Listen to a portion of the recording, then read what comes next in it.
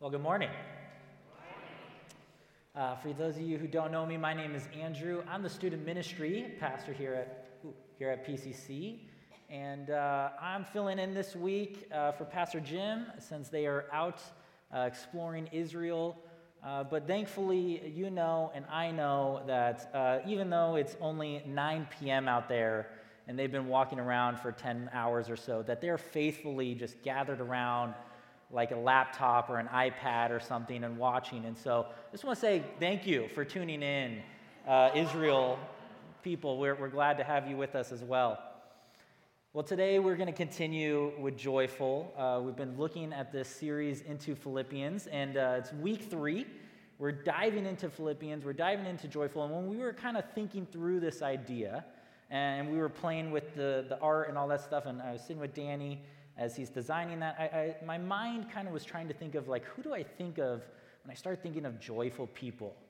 And I got to tell you, more often than not, I found myself kind of pulling towards more like worldly standards.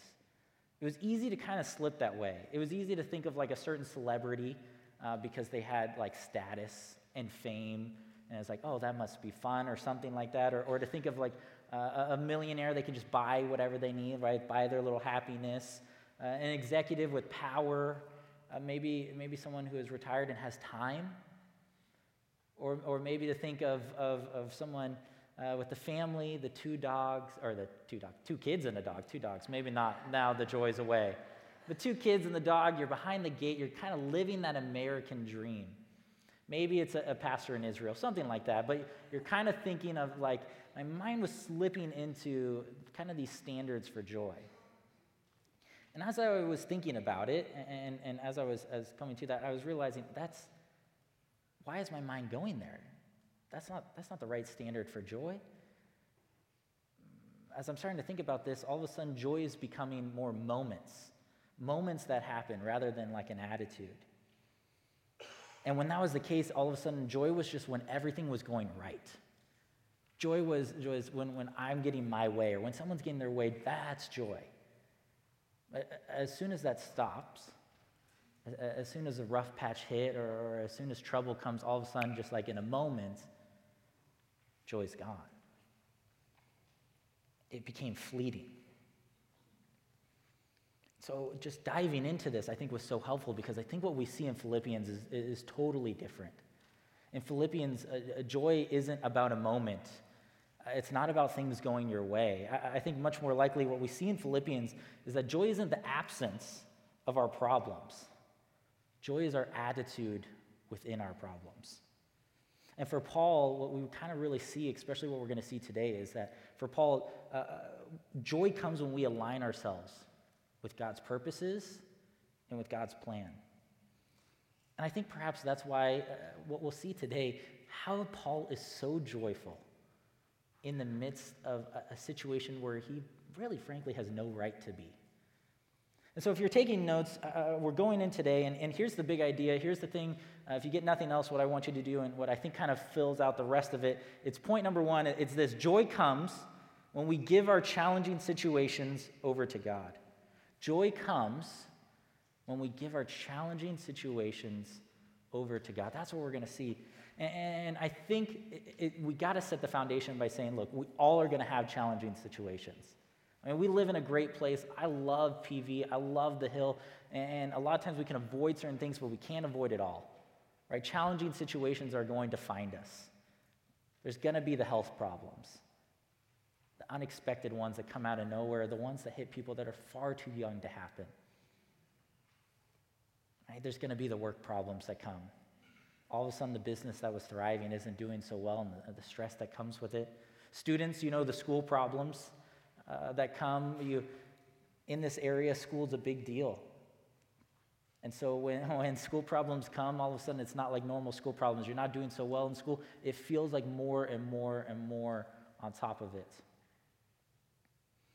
Family problems. Maybe people aren't getting along the way they used to. Church problems. Maybe people aren't getting along the way they used to. Money. These problems will come and they find us, and I think the encouraging thing that we're going to see in Philippians today is that Paul's no stranger to them either. Paul's no stranger to these problems either.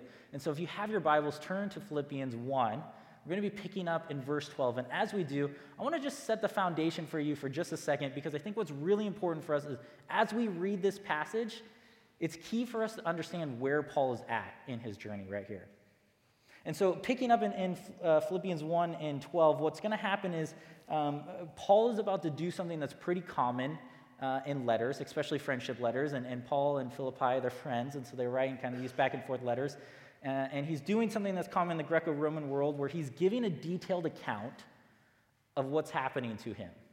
Kind of think of you're like got a pen pal maybe back in the day, or you have like an email you're sending. You kind of like add a little detail about what's going on in your life and make it feel a little more personal before getting down to business. And so what Paul's doing is he is taking a moment to let them know where he's at. And I think that's important because the Philippian church is probably wondering and probably worrying about him. And in this moment, as he's writing, Paul's in prison. He's under house arrest. And I know when I say that, you kind of think, well, okay, is he in prison or is he in house arrest? And we kind of have this way where we think of it as two different things. And Paul is not in a 21st century white-collar house arrest. He doesn't have like an ankle monitor and he can wander around his mansion however he wants. He's in first century house arrest. It's different, right? He's not Ant-Man. He's not playing Guitar Hero all day. He's not learning like close-up magic to wow the FBI guards. He is struggling. Paul's not in a pleasant experience. He's likely chained to a guard all day. It's tempting maybe to think that that's not so bad, but we just experienced a time where we were locked into close quarters with one another, and we didn't necessarily do so well. So if we think of a moment where you can't just escape to another room, you are chained to someone. And that can drive someone insane. So much so, just to make sure we get the idea, I actually have a 21st century reenactment in a sense of what Paul went through. And so just to make sure that you understand, this is not a pleasant experience. How'd you like to be handcuffed to that for 24 hours? It's something we've always talked about, being handcuffed to a mime for 24 hours. This weekend, we're headed out on the road to perform live, and we're about to get on the train. But first, we're going to handcuff Q to him. Not going to say a word to me the entire time? The whole time. All right, let's go. Come on. Oh, well, there you go. He's already helping I you know, out. so far this ain't just let him walk down. Oh, it's a heavy bag. It's a heavy bag. I'll get it. I'll get it. Alrighty.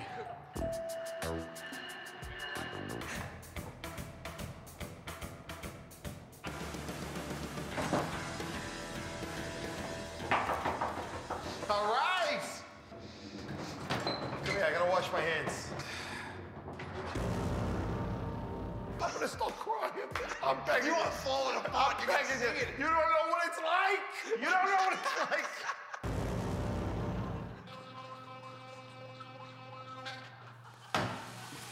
Please, just let me wash my hands and face. Take care, please. Please just go to bed.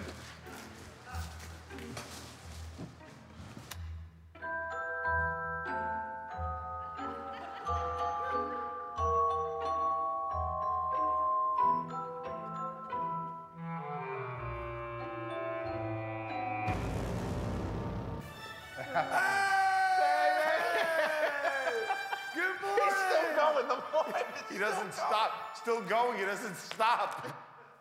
Now, okay, Paul's not actually chained up to a mime for his punishment, but he's chained up to a Roman guard. And now, while that guard's job isn't to annoy him day and night, as it was in that scenario, I think there's a different level that takes it, though, because while you're not chained up to a mime who's there to annoy you, instead you're chained up to someone who is bigger than you, who is pure muscle, and who could really, honestly, beat you to a pulp whenever they wanted. And so now, all of a sudden, the situation, it takes a dark turn, right? Paul is in an environment of stress, of anxiety, that easily could be a situation of depression. So if he is in this environment, if he is in this dark, kind of like the opposite of a joyful environment, how does Paul have this kind of response? Take a look at verse 12.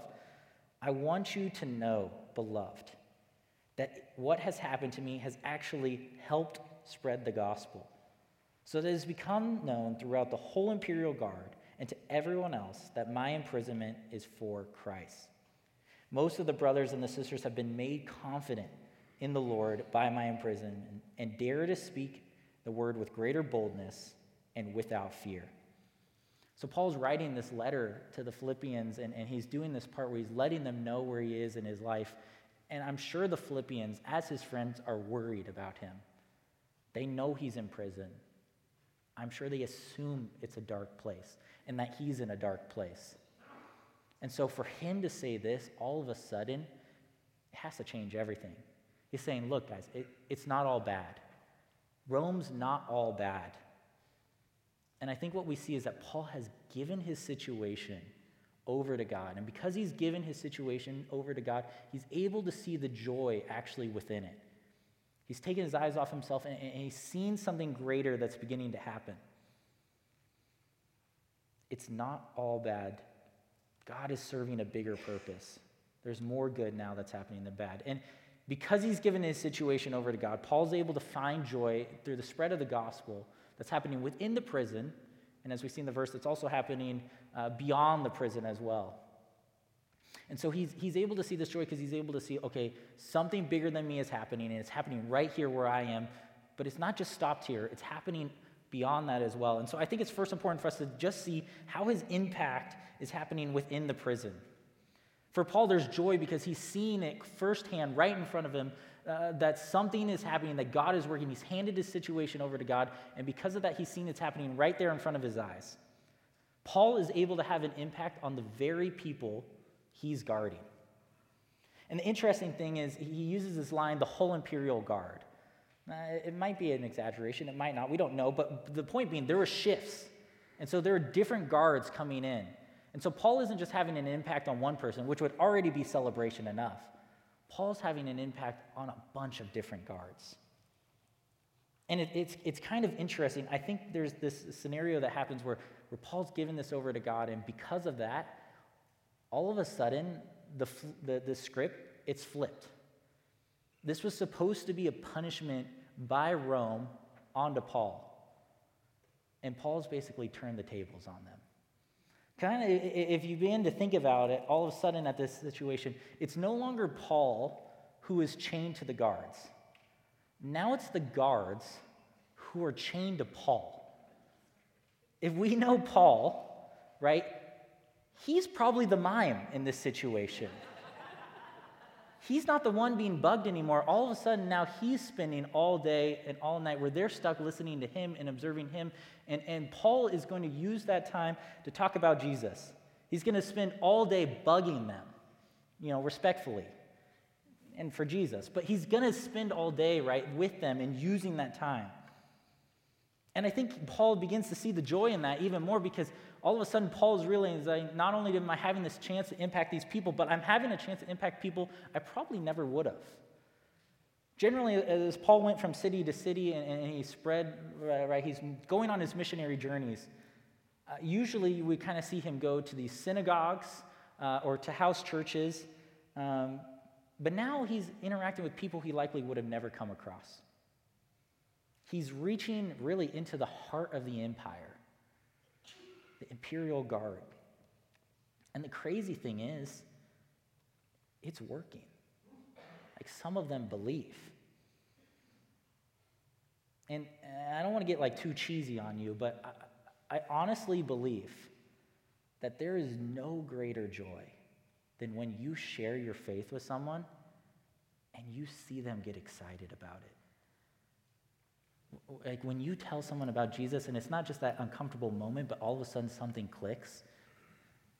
When you see the glimmer of hope and faith in someone's eyes, when you see kind of life change happen, if you're feeling maybe spiritually dry and you're I don't know what's going on and this doesn't quite feel the same, go around someone who's experiencing this from the first time, right? Or share your faith with someone who can experience it for the first time, because that new life that's happening in them it gives you life.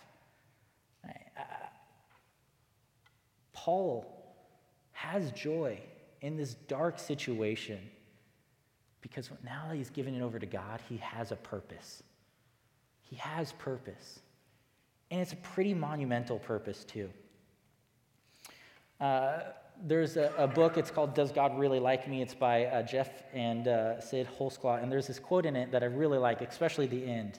It says, regardless of your experience, regardless of what your experience has been or currently is, the reality is we are invited to participate in God's meaningful work.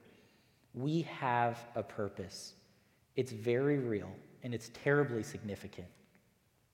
We bear the image of God, and in doing so, we bring him honor or disgrace. And here's the part that I think is so important. It says we are a part of God's family. That's something we often lean into often. But it closes with this. And there's a family business to run. We're a part of God's family, and there's a family business to run. This idea of being a child of God is so crucial to our faith. It's something the church has clinged on to, thankfully, from generation to generation. And it's this idea you're adopted. You're brought into the family. You're given the status, and you're given everything, right, passed down to you, even though you aren't really blood. And in the first century world, this would have blown people's mind. In the first century world, especially in Rome, it's dominated by status. And to say you're adopted as a child, you're a son, you're a daughter, you get what I have. You're brought into this. That changed lives. But we can't just stop at the take. We can't just stop at we get this. Because there's kind of something that happens after that, right? When we put our hope and our trust in Jesus, we don't merely become children in the family, we get brought into the family business. We get brought into God's purposes. And it's not something we volunteer for. We're automatically included when we become a part of the family. We're representing God, we're representing the family, whether we want to or not, whether we feel like it or not. And that can be stressful. I'm a pastor's kid, and I have the counseling in my life to know and prove to you that it is stressful. But there's also a joy in it, and there's also a purpose to it. Think about your job, or students think about even like your homework or your classwork, and just think about the difference between doing something that has a purpose and doing something that's busy work. Right? When you're doing kind of like a project either in school or in work and you know it's like busy work, I think especially to school where it's like, make sure you color in this picture, and it's like, okay, but I'm in 12th grade now. Like, why? You feel the struggle within that. Like, why am I doing this? Why am I spending my time into this? All of a sudden, though, when you're doing something that brings purpose, everything changes. The amount of time you put in, the amount of effort you put in, even just the way you talk about it. You find a job with purpose, you can't stop talking about it. Right? You find a project that inspires you, all of a sudden you want to take it farther. There is purpose. And that's what we have in the family business, right? We have some purpose.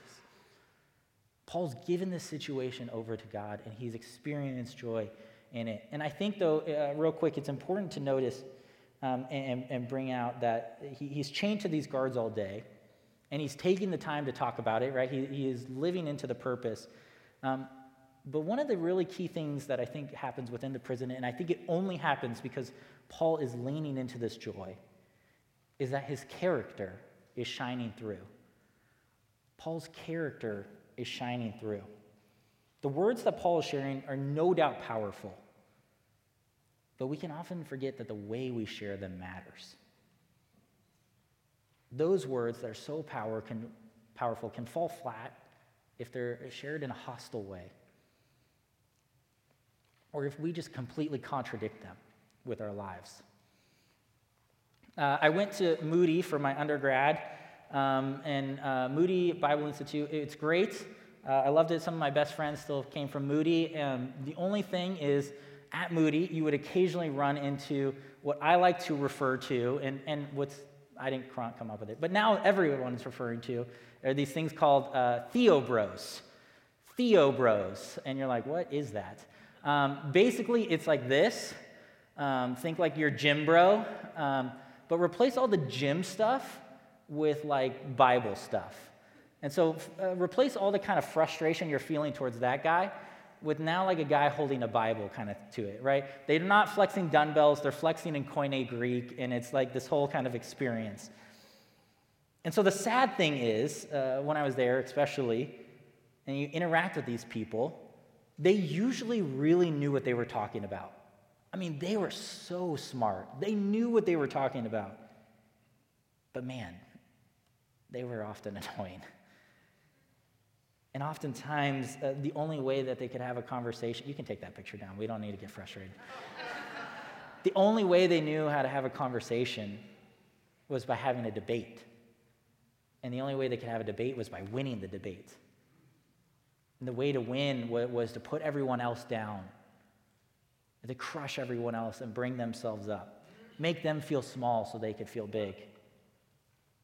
And so the challenge was, even though they knew these amazing things, powerful things about God, their character just dampened them. Character matters. I think character matters especially within the challenges. So if we're going to experience the joy within our challenges, if we're going to hand it over to God, we've got to ask, how is our character in the midst of these challenges? Is it shining through like Paul? Or are we only making things worse? Paul's impact, it didn't just stop in the prison. I think he was able to find joy because he was able to see that the impact was going beyond the prison as well. If you re-look at verse 14, you can kind of see the second part to it. It's going beyond the prison. Paul says, and most of the brothers and sisters, having been made confident in the Lord by my imprisonment, dare to speak the word with greater boldness and without fear. Paul's getting to experience joy in this situation. He's handed over to God, and what he's seen is that by doing so now, it's inspired others. It's inspired others. They've seen what's happened to Paul. They've seen what he's doing, and they want to do it too. This last summer, we took a small group of students to our mission trip that we do called Tesoro. Tesoro is super awesome. You've probably seen some signs or something in your worship folder occasionally.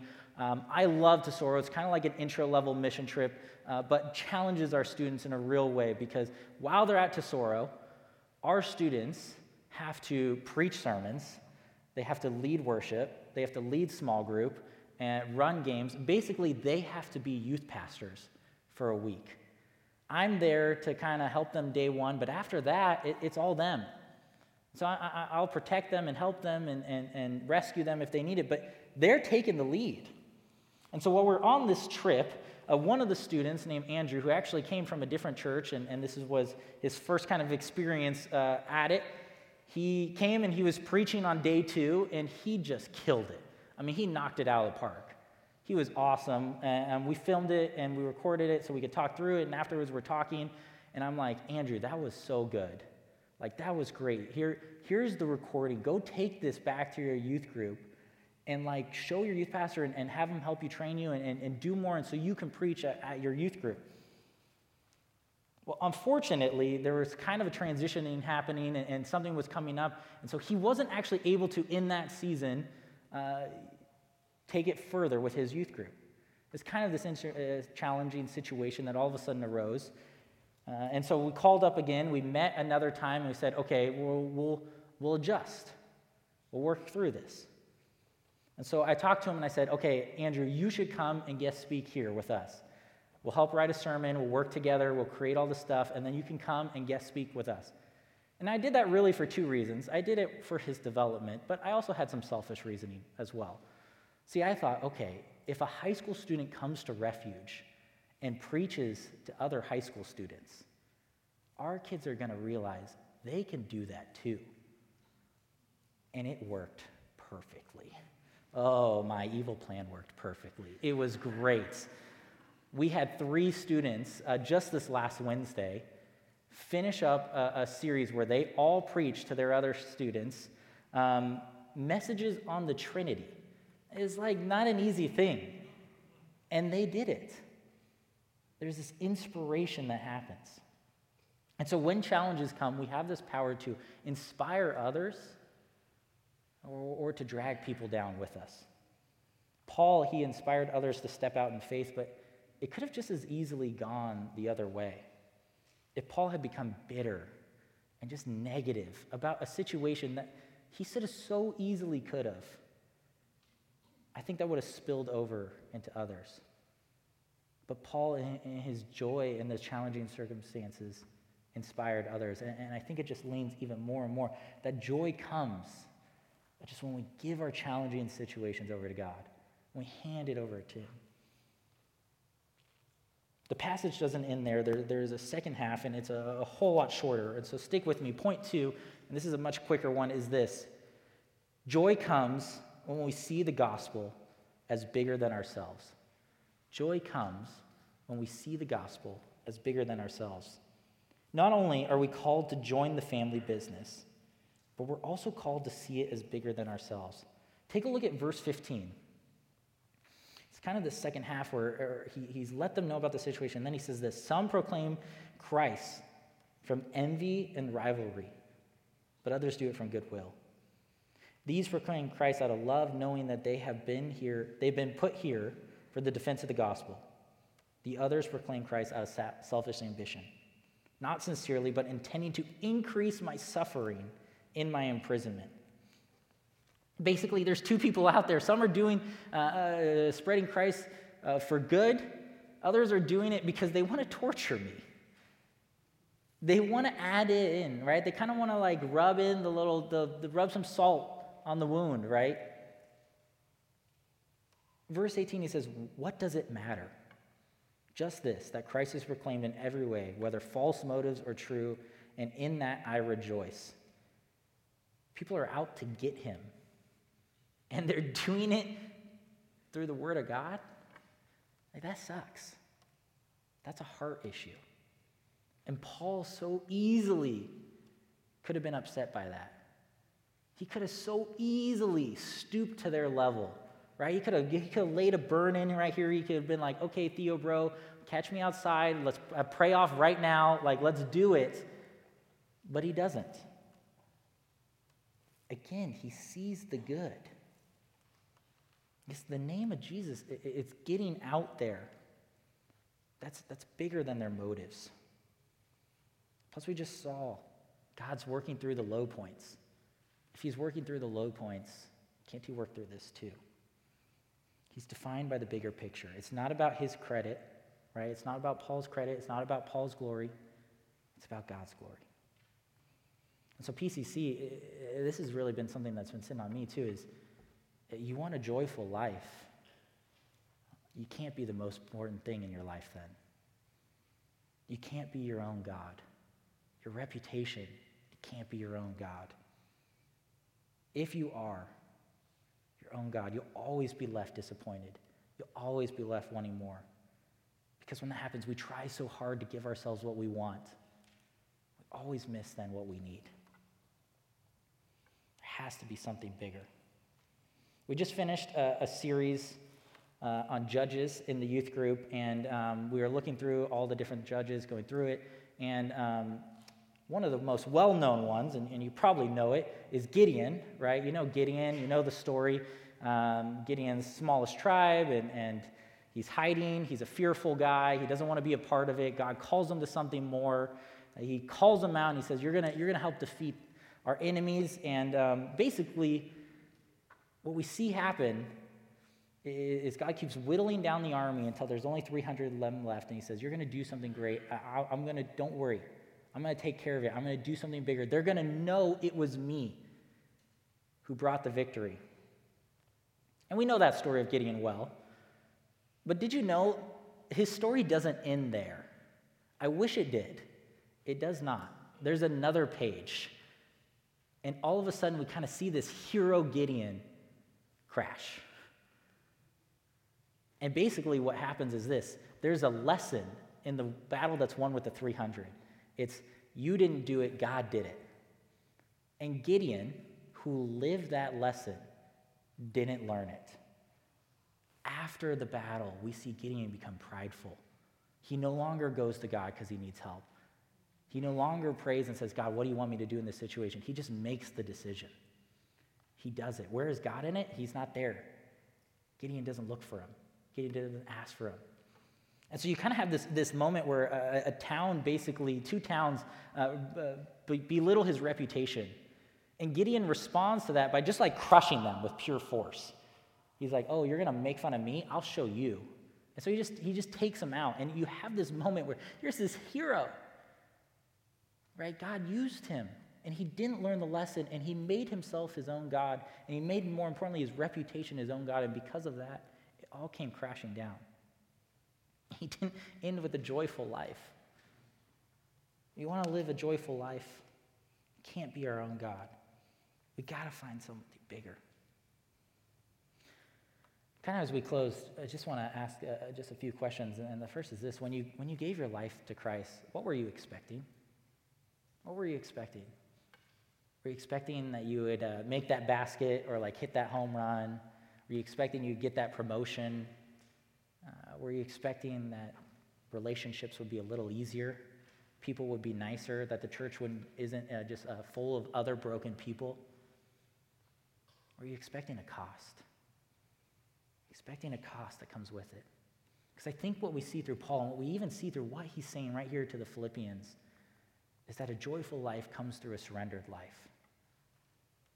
Paul, time and time again, has every reason to not be joyful. He is imprisoned multiple times. He's shipwrecked. He's beaten. He's stoned nearly to death, maybe to death, and then, I don't know, right? Bitten by poisonous snakes. Time and time again, crisis arose for Paul. Things came that could have broken his spirit, but we see through him this just joyful person. Because a surrender life is a joyful life. And so kind of my challenge to you is take this inspiration from Paul. Look up and look out. Crisis arise, look up, look out. Find your joy by looking up and looking out. Right? Hand over your situation to God. See the gospel as bigger. But then join the family business. Don't just let it stop there. Don't just let it with taking. So PCC, as you drive home, I want you to think about this question. Who's your mime, right? Who are you chained to? Who are you stuck with? That's a challenging situation. But God's saying, hand it over to me and we're going to do something in it. This doesn't have to break you. This is going to bring something greater. You pray with me. God, we hand not only our challenging situations over to you, God, but we hand just all elements of our lives. The challenges, the successes, we want to give it over to you, Lord, because we know you're the source of joy, Lord. And so let us lean into you, let us look up to you, and let us find our joy in you, because it lasts, God. And so we love you, we praise you, and we thank you for being the one who brings joy. So we pray in your name. Amen.